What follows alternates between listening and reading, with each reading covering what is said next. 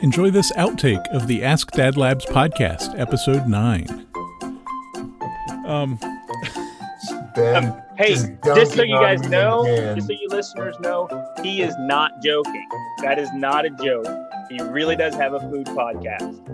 No. And he makes incredible food. I mostly know about his pizzas. I have I do have a Facebook group called Cook the Book with Ben.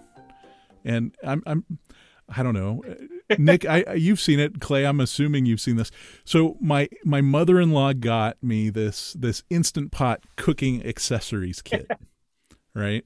And it has a cookbook in it. And you would assume that a cookbook that comes with an accessory kit for something would use the accessories in the cookbook recipes, right? So it's got like a strainer thing. You'd think it would have a thing for that. It actually does have a cheesecake recipe for the springform pan.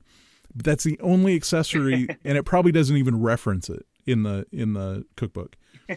But the cookbook is very, very obviously done by people who do not speak English, do not use American Roman characters. They're not familiar with the letters. They are not familiar with how you format recipes or what a recipe is. Because there's a recipe in there. I'm trying to remember what it's for. It's for like pasta something, but it's for meatloaf. I'm sorry, it's for meatloaf.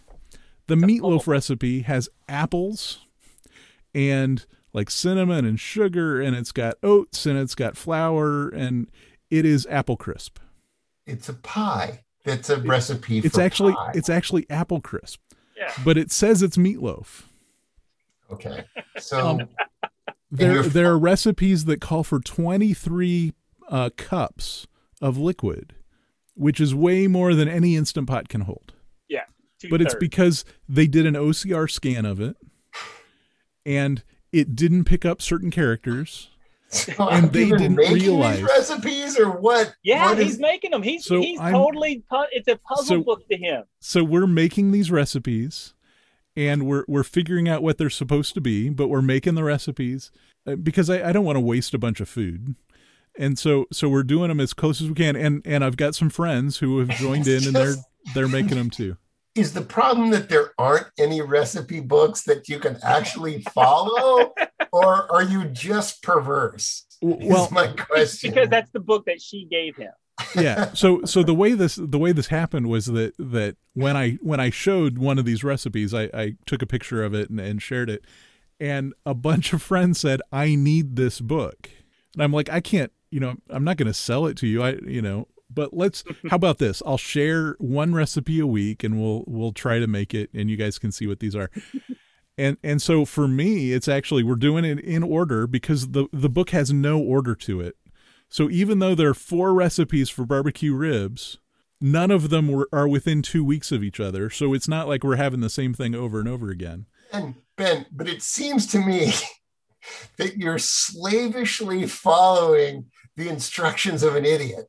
Like, what is going on? Right. That's a really good question. Other than it was a gift from a family, it's hilarious. Is any reason at all to continue putting yourself through that, other than that you're neurotic and you like the puzzle? No, it's that what I really like about it is that I have one day a week where I'm not using one of my normal recipes. I'm not doing, lasagna, chili, whatever we normally have on a regular week. I have to actually go out and shop for a recipe. I never do that. Right. I always just buy staples, and then I throw stuff together, and we end up having the same food every week. This way, I'm actually trying something different. Like we had lemon risotto, which was horrible because it just was not good. But we tried it. Could it be the recipe? But we tried it. I did it according to the recipe, and I think it is just a bad idea. Problem. I think lemon risotto is a bad idea. So I don't think it's the fault of the recipe. I think the whole idea is bad. From what you've described, I beg to differ on that. I think it had a lot to do with the book.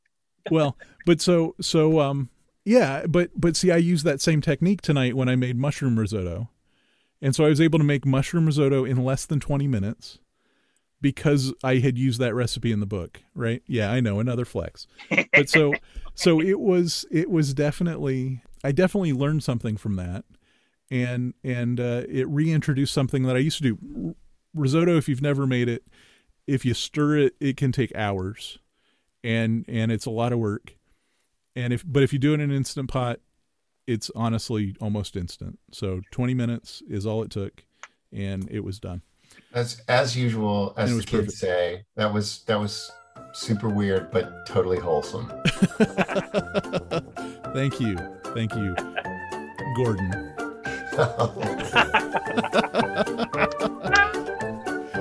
Good night, everybody. You guys, Yeah, you guys called me the mayor. I feel like we should call you the commissioner. Wait. That's all right. This has been an outtake of episode 9 of the Ask Dad Labs podcast. Thanks to Clay and Nick as always, and listen to us at the next episode. Episode 10 should be out any day soon. Thanks.